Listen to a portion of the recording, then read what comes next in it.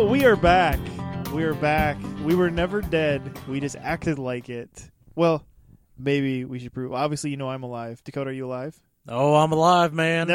I've never been more alive in my life. Feels good. Yeah. Feels good. Get some. Oh, feels good. Once again, what happens to be, I would almost call it our new MO. We just seem to fall off the radar for like all of summer. And this year, we pushed it all the way to October before we came back. Yeah, we left all you guys thinking we were gone, but we're back. It was a long hiatus.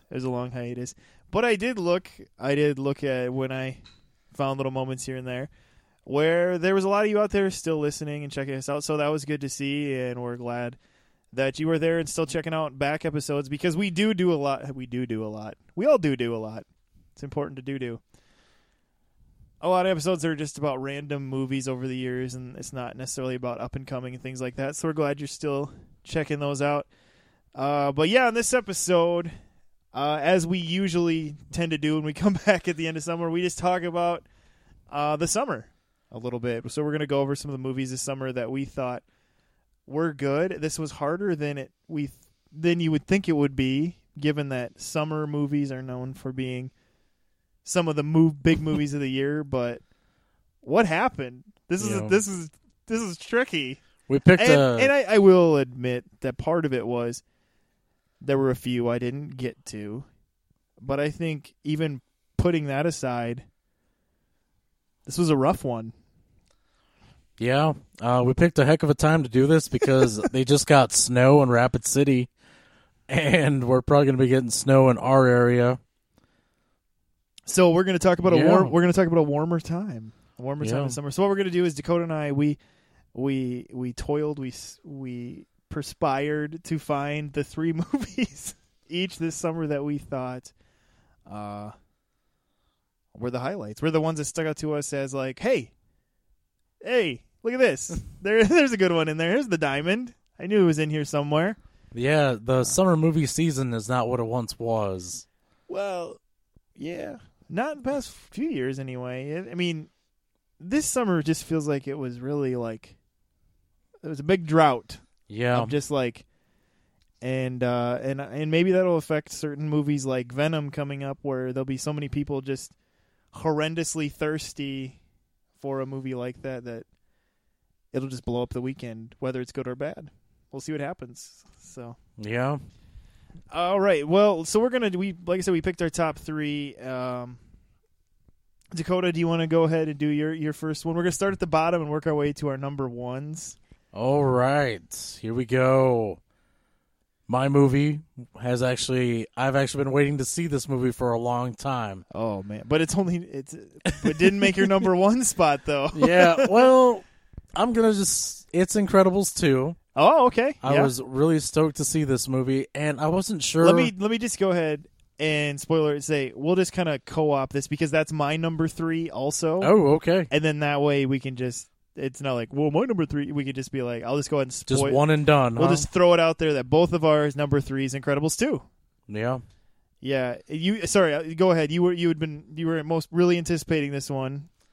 Yeah, I wasn't sure how to. I didn't think the trailer really like got me stoked. I'm like, should I go into this like? It got you stoked in that it was Incredibles, but I know what you mean. It was still like, but what is this? Yeah. Yep. And I don't know. I feel I almost felt like I had to subvert my expectations going into this. Okay. Because in your mind, if you're such a huge fan of the first one, what you're expecting is like, oh, this is just going to be like a team movie like Avengers where everyone is just going to be like out there doing their own thing. Then you realize like there's still a family. Yeah. The kids are still kids. Well, the movie literally picks up 2 seconds Yeah. after the last movie ended. Like literally 2 seconds.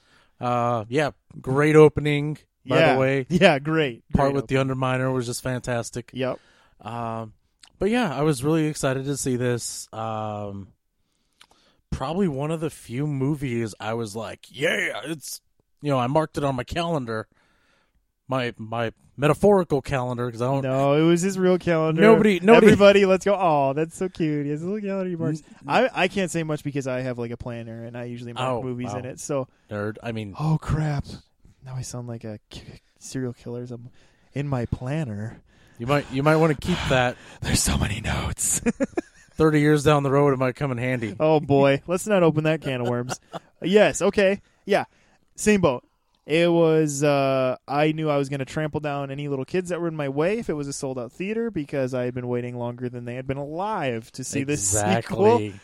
And yeah, okay, so you talked about subverting expectations.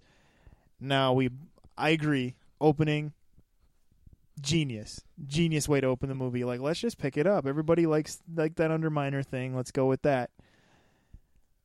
What did you think kind of from there, though, like overall? It kind of slowed down a little bit, and I still don't know what to think kind of how they get Elastigirl basically back into action. I don't know, I don't buy that kind of or I didn't fall for it as hard. It kind of seemed like it just appeared. The movie was obviously really phenomenal. Loved it. Did I think it was as good as the first one, though? Oh, man. No, I didn't. I got to be honest here. It was still great. Just throw yourself softball questions, why don't you? I still loved the movie. Thought it did some really interesting things, but the villain didn't impress me. This was pretty far from Syndrome. Yeah, I mean, they tried to keep it in the vein of how the villain has a personal connection a little bit. But yeah, it wasn't quite Syndrome level. Because Syndrome, there was because of what the first Incredibles was about, Syndrome was kind of like the culmination apex of all of that. And so it kind of made it all. Yeah, and this one was kind of like, okay. I think my biggest thing was, even though I liked the idea of opening the door to all these other superheroes, was that I found them kind of annoying and in the way. Yeah. The other superheroes. I understand where you're coming from. I get why they thought it was a good idea to have them there. Like, oh, there's this bigger world of you're helping these people be okay with themselves or whatever. But at the same time, I just found them really annoying and in the way from the rest of the Incredibles stuff. Something that really got me, too, I felt like this movie, at the end, visually, was trying to compete with Avengers. So they felt like they had to kind of go bigger. Yeah. Even if it was, I don't know, it seemed kind of tied down. The ending seemed like an hour long. Was that just me, or because they were on that boat for an awfully long time? I think it was because you're in a location like a boat near the end, but the boat isn't where the whole movie takes place.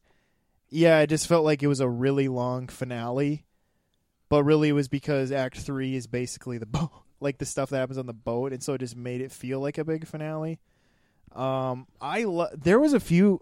I honestly thought some of the action sequences in this movie were like, even though it was a cartoon, I found myself like, oh wow, really getting caught up. Like Elastigirl, the things they had her do with her bike, like through that one sequence, and then the way they use the fact that she is elastic, how her bike was able to split apart, and I just thought that they did a lot of cool ideas that enhanced the action because of her abilities, when they first kind of had her going out. And I found that to be really wow, this is like the best of what you want out of like a superhero movie in those types of sequences. I liked the character. I thought overall the character developments were good. Jack had a completely scene-stealing part. Just the whole raccoon sequence is just like, it was a Pixar short, but within a movie. Yeah. It was just amazing. But yeah, and that was the thing. Like, I had so much fun with this movie, and I feel like, and there was so much good about it, and it looked so good. Like they kept that the same look as the original one, but then just gave it a little bit of an enhancement. Like, it's 14 years later, we can make it look better, but still familiar. And so so all of that was just like, this is great. And so like, even the things I had qualms about, I thought the scale still tipped a lot more the positive way for me. And I feel like that's what you're saying. Yeah. And it just ended up being a fun movie. Yeah. So I guess, like, if I were to rate this one, which I give the first one, like, oh, God, A to A+. You know, like, somewhere, I just think the first one is just great. And this one I'd probably give more in, like, the B+. Yeah, I'd go probably the same with you, B+. So, yeah. Okay. Well, yeah, it was okay. This is confusing. I guess we'll just go to your number 2 now. All right. I don't think you've seen my number 2. Or, wow, that came out really wrong. Well, unless you've forgotten to flush, no.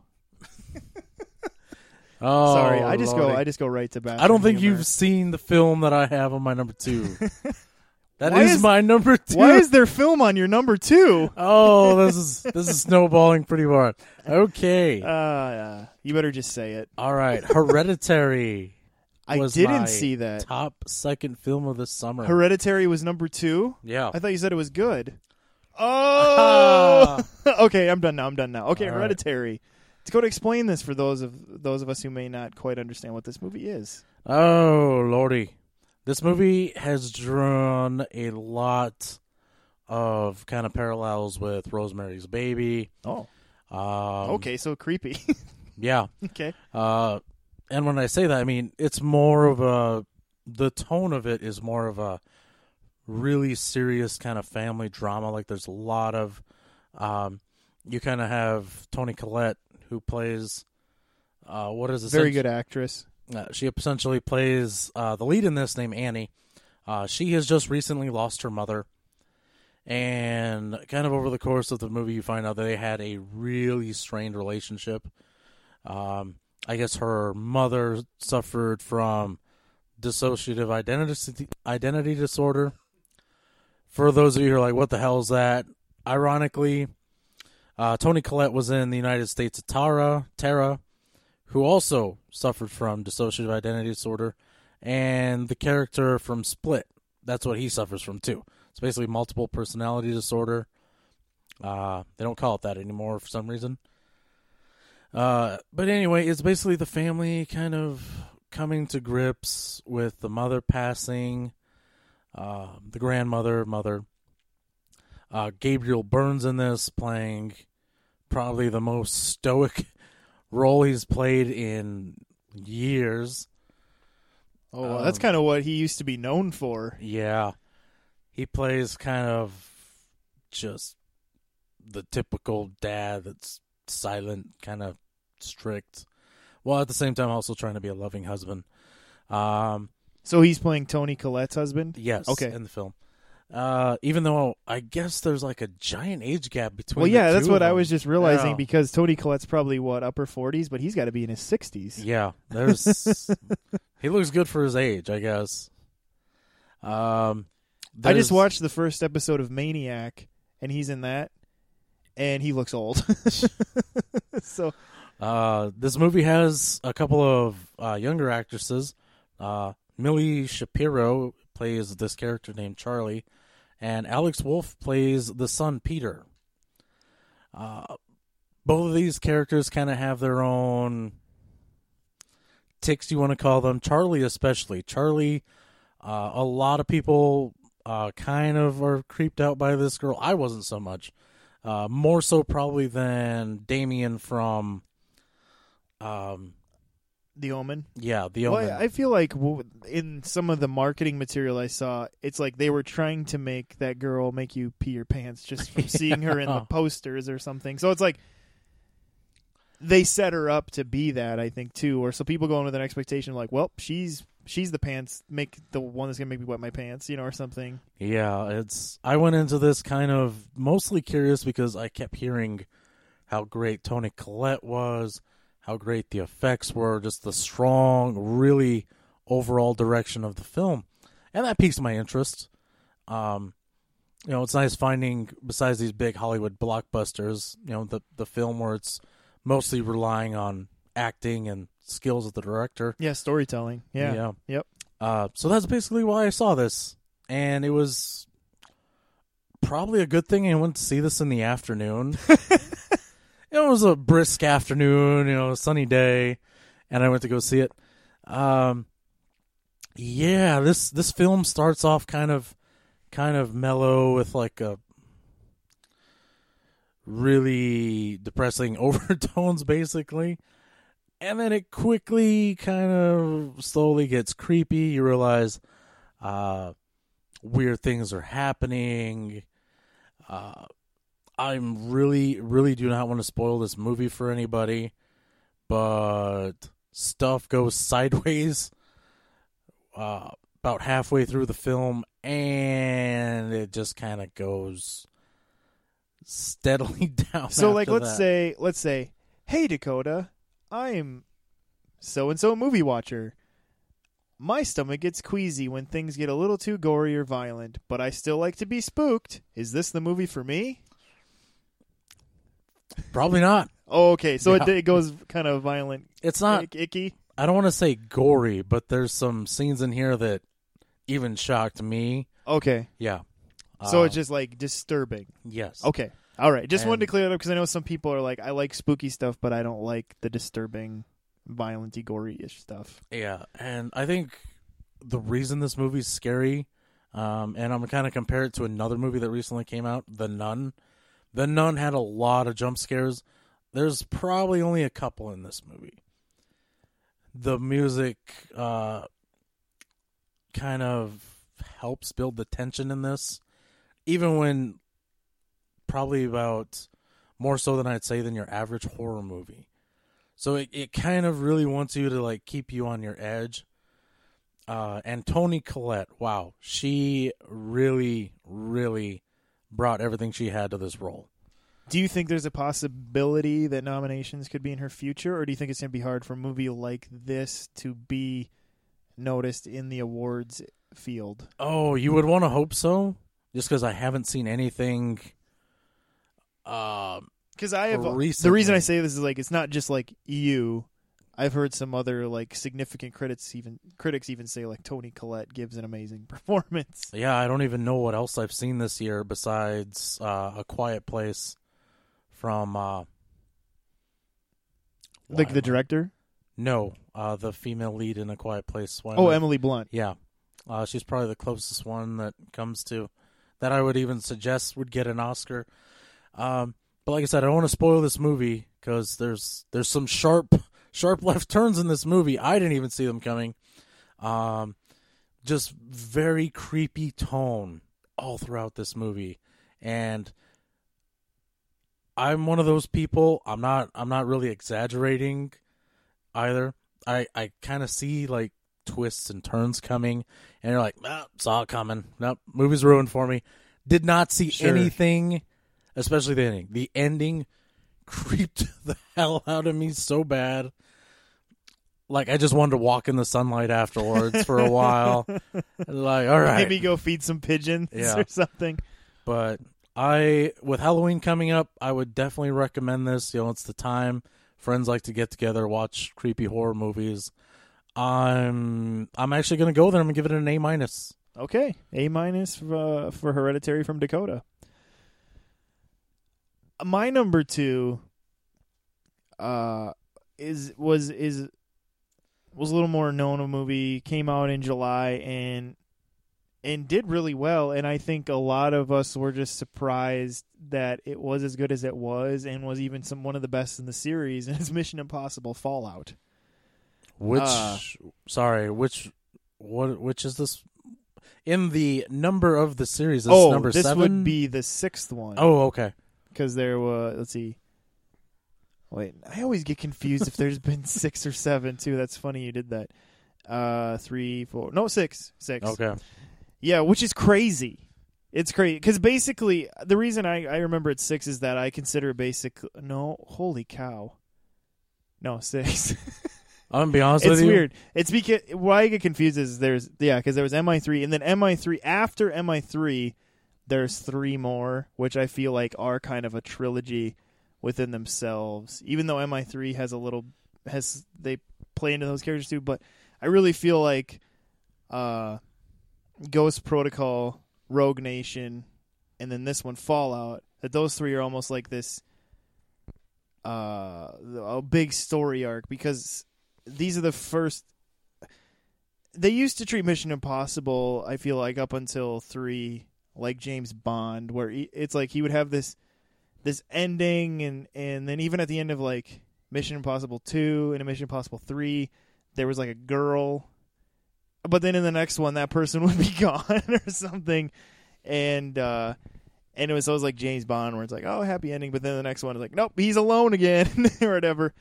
But what I feel like were some of the strengths of this one is it became.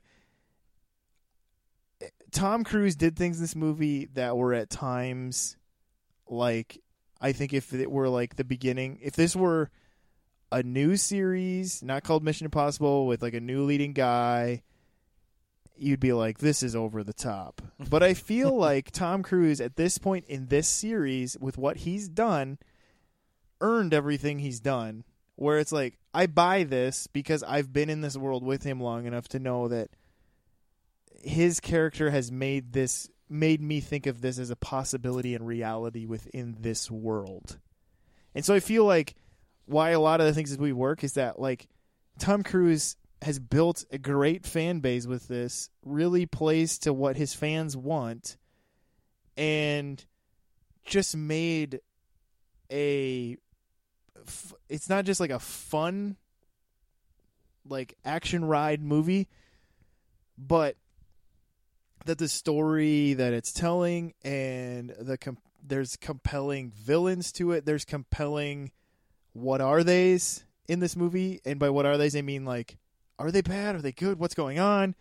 All of that is really compelling through this. And it just made you at the end be like, holy cow. And I think what made it even more shocking was like, this is usually when a series is starting to get really tired. Like this is when like why did they even make this? You know, kind of like how a lot of people left Fallen Kingdom, Jurassic World Fallen Kingdom this summer, was like, what the heck was that all about? You know, like, I don't know how I feel about that. Whereas this is like, I feel like it's like, it still feels like it's fresh and has an energy. Yeah, a lot of people. And Henry Cavill was good. It's like, I haven't seen him good in a while just because I feel like he's kind of stuck in this rut with what he does. There was a lot of people this summer kind of saying, we need more movies like this. And it's like, what kind of movie is that? Yeah, and that's the thing. It's like, copycats of this have always been terrible because they've tried to do copycats of this. And that's why I'm saying that, like, if you tried to make this movie with someone else, it wouldn't work. But Tom Cruise has built, like, this empire in a sense, and has owned it and earned it and made it real in that world, to where it's like, I'm okay with it here, but if some other guy just because basically if you look at take Skyscraper for example, the Dwayne Johnson movie that came out earlier this year. Everybody was just like ragging on the poster, even, you know, with how he's jumping and how he would have fallen to his death in physics and blah blah blah. And I feel like it's because we don't know him. It's just Dwayne Johnson playing another guy, and then he just is missing a leg because, that adds tension or something. And it's kind of unearned, and so you just end up not buying anything. And so that's why this is smart, and that's why this works and can't really be copycatted in that way. Tom Cruise is just a weird, hyperactive, crazy, smiling anomaly of a person. Yeah, it is crazy how strong the franchise is, especially considering... Quite possibly at its strongest. That's what's shocking to me. Yeah, especially considering the first one, a lot of people don't really... Even though it was huge at the time... Yeah, it was a big movie when it came out at the time. It seems like it hasn't aged well, too. The technology. Nobody has ever liked 2. 3, it's like... Yeah, it's okay, I guess. 3 is considered what kind of built the momentum again for the next 3. Yeah. But these last 3 have kind of just like ratcheted up to like an 11. And it blows my mind that, you know, there's people like, oh, can't wait to see the next one. And here we are on the 6th one. Yeah.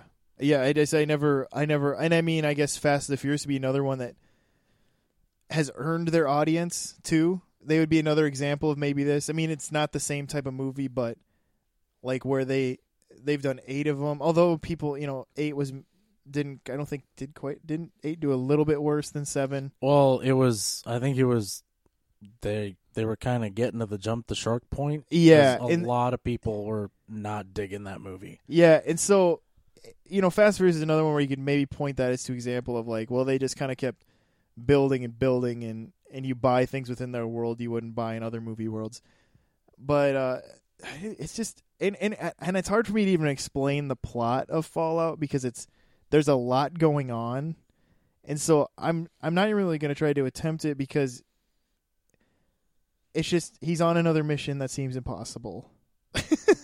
And what's cool about it is it continues on from like the last one or even the last couple to where you kind of need to know the things that were set up in those and the characters were set up in those to understand where he's at. But it wouldn't be like it's not a absolute prerequisite to enjoy this one, but it kind of is, I think, to fully enjoy this one, and it'll just kind of help you understand this world if you're not familiar. But I don't know. It's weird because Tom Cruise is someone who I don't like him in pretty much any other movie, except if there's an MI in the title.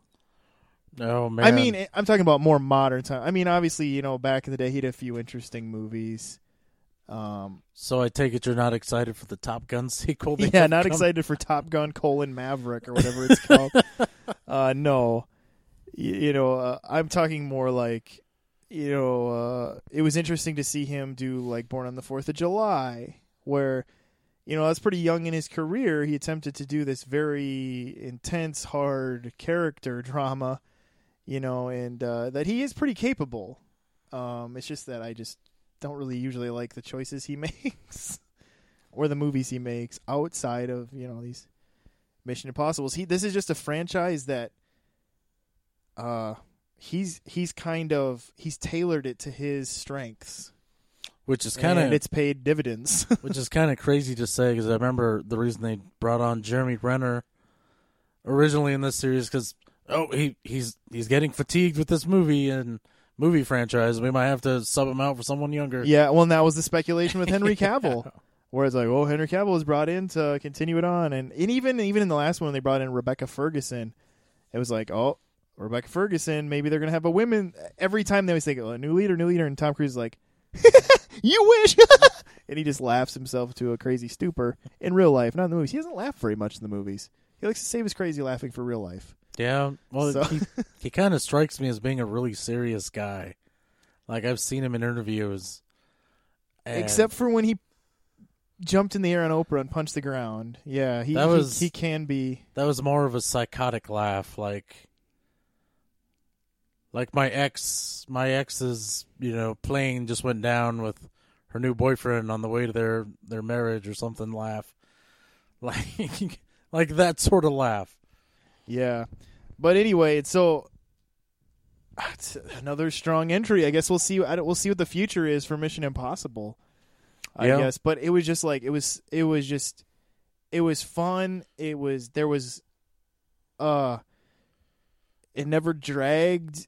There was good payoffs. There was good callbacks. Just well done, and he had the same director of the last one come back, which has never been done in the Mission Impossible franchise. And no, that's very true. And that worked too. So we'll see what happens. But yeah, that was fun. So let's move on to our number ones now. The big old numero unos for our bilingual listeners out there. So Dakota, what do you got for us? All right, this is out of this amazing summer we've had. Dakota went through and plucked this one out of this ripe, beautiful bush of raspberries. I wouldn't say that, man. Why? You notice I use raspberry. Yeah. The Razzie Awards. Yeah. Okay, go ahead. This one was a real juggernaut. I didn't even have to think about it. Okay. Little reference for you guys. You probably know what I'm talking about. Oh, boy. Here we go. I'm talking about Deadpool 2. Oh, D2. I'm going to put this out there. Thought the first one was great. First time I watched it, it was like, oh, this guy is awesome. He's going places. This is a great superhero movie. And then I got to think about it. I had some time to myself. Once again, you walked around outside. Fed the birds. And then I came back, watched it again. I'm like, wow, this movie has no story. And it looks like Ryan Reynolds was given too much free reign to be Ryan Reynolds. That is... You are correct, sir. That is two glaring issues with the first one. That's why I don't think I could call it a great movie. Just because of those two reasons. Too much Ryan Reynolds, not enough plot, no story there. This one, however, it's not so much Ryan Reynolds because they brought in some more characters. Cable being a big addition to this universe. And then, of course, you had the characters from the first one they brought back. Negasonic Teenage Warhead. I almost said Cyclops. Colossus is brought back. I was really worried this was going to be basically The Hangover 2. For those of you that remember, The Hangover 2 was basically a remake starring the same people that they used for the first one. And nobody really liked that movie. And I was thinking, oh, please don't be that. Just be awesome.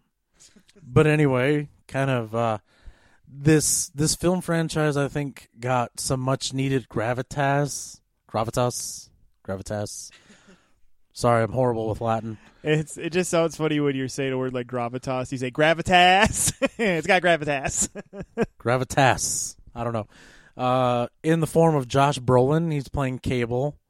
Coming off playing Thanos in the Avengers movie. And he actually does one amazing job in this movie. He's kind of basically the heart and soul of this movie. Marina Baccarin is brought back for this movie too. And honestly, I didn't really like kind of what they did with her character. I'll just spoil it for you since most of you probably seen it. She's actually killed in the first part of the movie. And then, yeah. So Deadpool gets depressed. Wade, whatever you want to call him, tries to kill himself. Tries to move in with the X-Men. There's a blink and miss cameo of the X-Men who are going to be in the Dark Phoenix movie coming out here, which I just thought was really odd because that movie took place in 1992, I think is what they're aiming for. And whereas we're obviously in 2018. But yeah, kind of not much of a story here. Deadpool, through some kind of hijinks, along with this kid that goes by the name Firestarter, gets sent to this mutant prison. That's where Cable shows up. He is actually from the future. And you find out that this kid, he calls himself Firestarter. You find out that he actually becomes a supervillain. Pretty powerful one who's killed a lot of people. So Cable's come back in time to basically kill him. It's the Terminator. Yeah, and oh, good Lord, there's a reference to that in there too. Yeah, this movie I think is just great simply because of the fact that I feel like the director was able to kind of tone back Ryan Reynolds a little bit. He still does there's still way too many references, pop culture references in this movie, which is something that can get a little annoying. But the story is a lot better. Who turns out to be the villain, I think, was just great. Finally, we had Juggernaut in an actual live action movie, and I just loved what they did with him. And just to kind of what really, really capped the movie off, in a lot of the marketing stuff, they hyped the X-Force which is, you know, a group of mutants that get banded together. They're kind of like the more rougher side of the X-Men, basically. And in the movie, they're all promptly killed except for Domino. In hilarious, horrible ways. Like, it is something... I could honestly... this probably makes me sound like a sociopath, but I could watch that probably about... for like an hour straight, just on repeat. Wait, so that whole X-Force thing, they just killed them all? Yes. Oh my gosh. Yeah, because that was like a big thing, and everybody's like, oh, that's going to be the next movie or something. There's a really awesome cameo by, of all people, Matt Damon in this movie. What's up with him and cameoing and stuff? I have no idea, but yeah, he's in here. Brad Pitt is in here playing a member of the X-Force. You don't see him, unfortunately, until he's dead or almost dead. And then the joke immediately becomes like 100 times more hilarious because literally if you blink and you miss it, you're not going to see him. This movie has some great action set pieces in it. I feel like that comes from the director. The director of this is also one of the guys that helmed John Wick. So this movie I just felt was so much stronger all around. The ending really got to me, though. It's like you couldn't just leave on a high point. Once again, he references the crappy Green Lantern movie he was in. Oh my gosh. And there's 2 references to the crappy X-Men Origins Wolverine movie that had the... God, you can't let those go, can he? The crappy Deadpool that was in those. And you know, it's crazy because Ryan Reynolds has had so many crap movies. That's been most of his career. I don't know why can't he just let Green Lantern go? You basically, that movie... I think it's because I think he thinks he's playing to who's watching the movie he's in, where it's like, hey, comic book nerds, you all hated my Green Lantern movie. But that movie just basically ruined the character, which is why supposedly the Green Lantern didn't show up in Justice League. And it's just like, let it go, man. Let it go, or I want to see some selfless, what's some other crappy movies he was in? R.I.P.D. I want to see some R.I.P.D. references. R.I.P.D. I mean, you just name a Ryan Reynolds movie. Just Friends. You can't even name one because they're too hard to remember because they're so forgettable. Deadpool. Wow. Okay. Way to stoke the fire, Steven. There's just so many. Yeah, I don't know. I don't know why he just can't let it go, and I really hope he does. Because if there's jokes in the second one, he's, I don't know, what's that, flogging a dead horse times 2 now? Yeah. But, yeah, that was my movie of the summer. And so you give it... oh, wow. Like, do you give it a higher grade than Hereditary, or do you it's just your favorite of the summer? It's my favorite. Well, the quality I don't think is as up there as Hereditary. Okay. I know that sounds very conflicting, but no, I get you. I just derive a lot more out of Deadpool. You know, there's parts where it's funny, it's tense, dramatic, funny, despite Ryan Reynolds. Sure, okay. All right. Well, my number one is a little more, I wouldn't say like abstract or anything like that, but it's a documentary. But honestly, out of any movie I've seen this summer, it moved me in the most ways. It challenged me in the most ways. It inspired me in the most ways. Just every type of thing you can really feel, this movie made you feel, and actually the movie challenged you to basically just feel.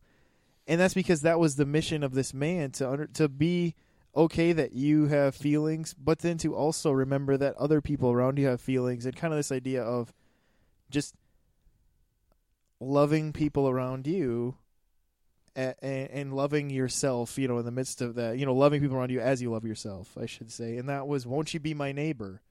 Yes. The documentary about Fred Rogers' life, the man who ended up becoming probably one of the most iconic, well-known children's shows in the world when he created Mr. Rogers' Neighborhood. And this movie really just goes back to his beginnings on who he was, kind of basically where the inception of Mr. Rogers' Neighborhood came from, and how it came out of everything he was attempting to live for in his personal life, and him just seeing television as this powerful tool that no one was really, he in his mind, he saw these kids shows on TV during the 50s and things like that, were just dumb, like he just saw it as just dumb and wasteful, just like pies and faces, and just like,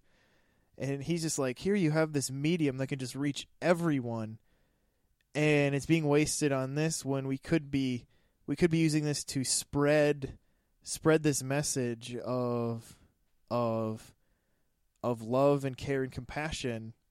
And that was really just, that right there was just the seed that began this whole journey that he went on.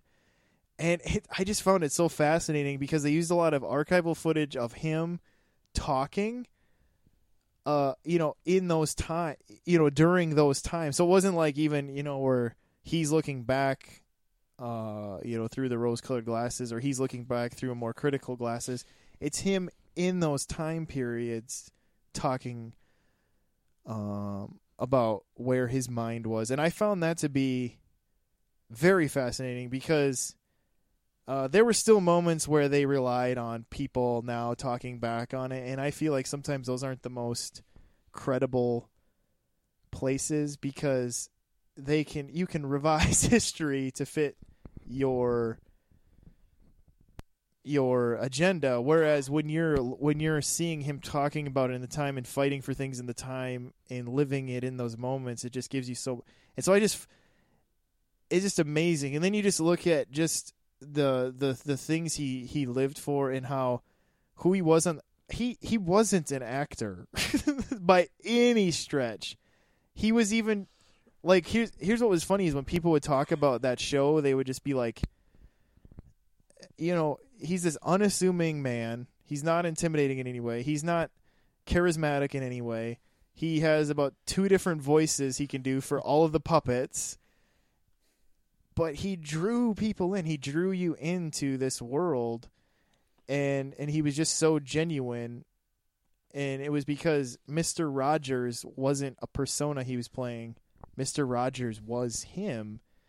And then it got into really even more deeper than that, where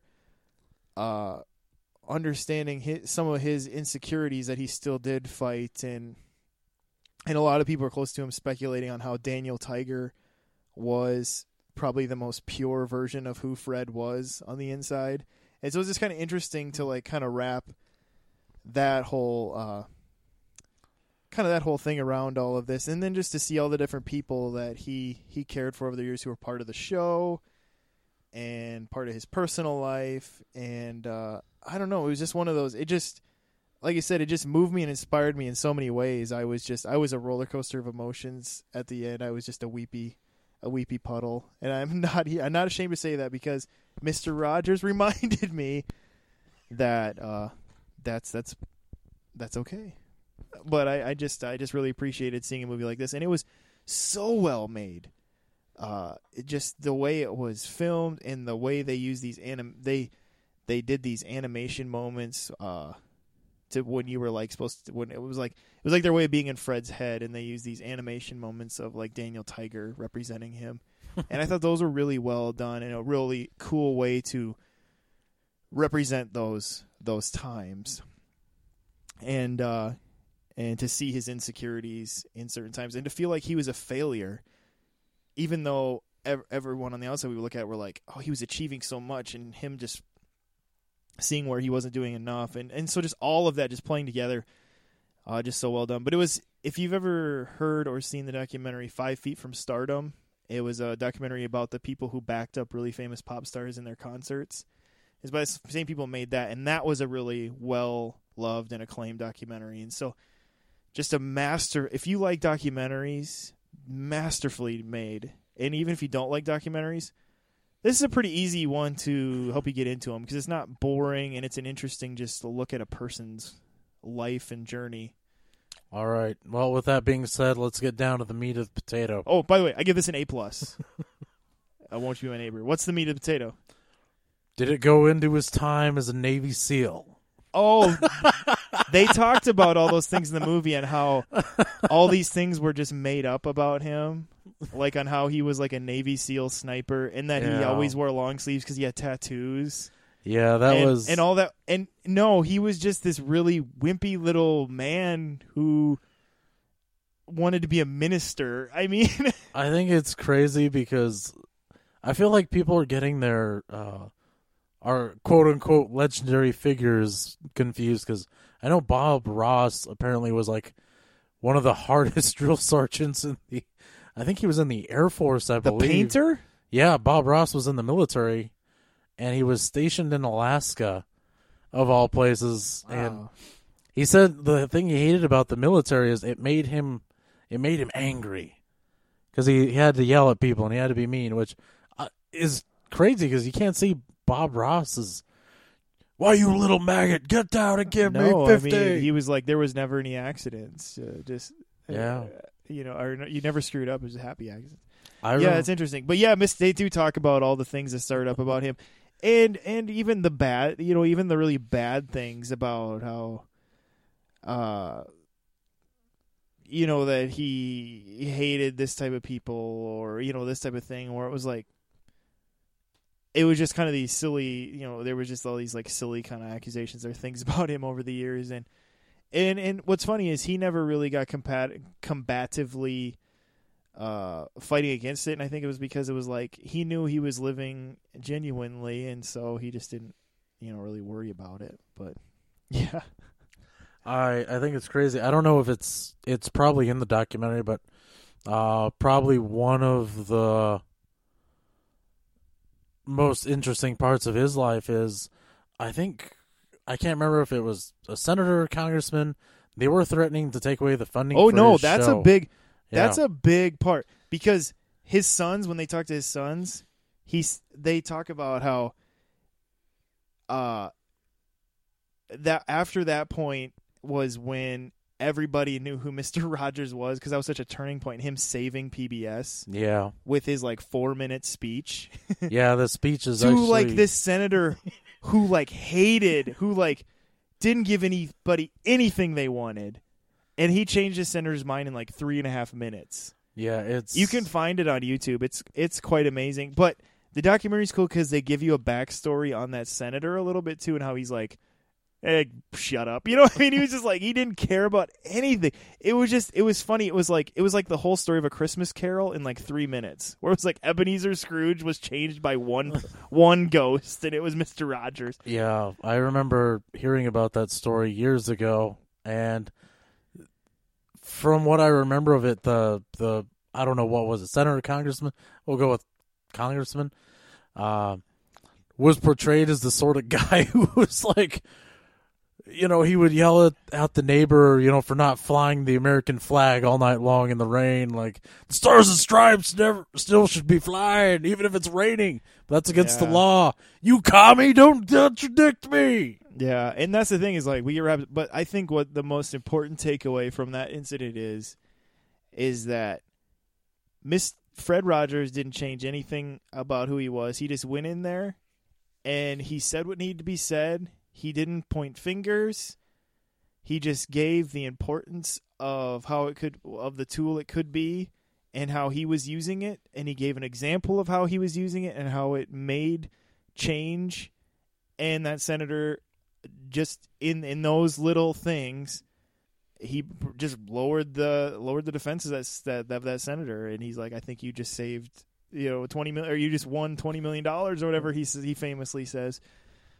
And so that's just one crazy part of Mr. Rogers' journey. But it's cool to hear more about Officer Clemens and those types of people that were part of the show too, and kind of their journeys of doing that show with him.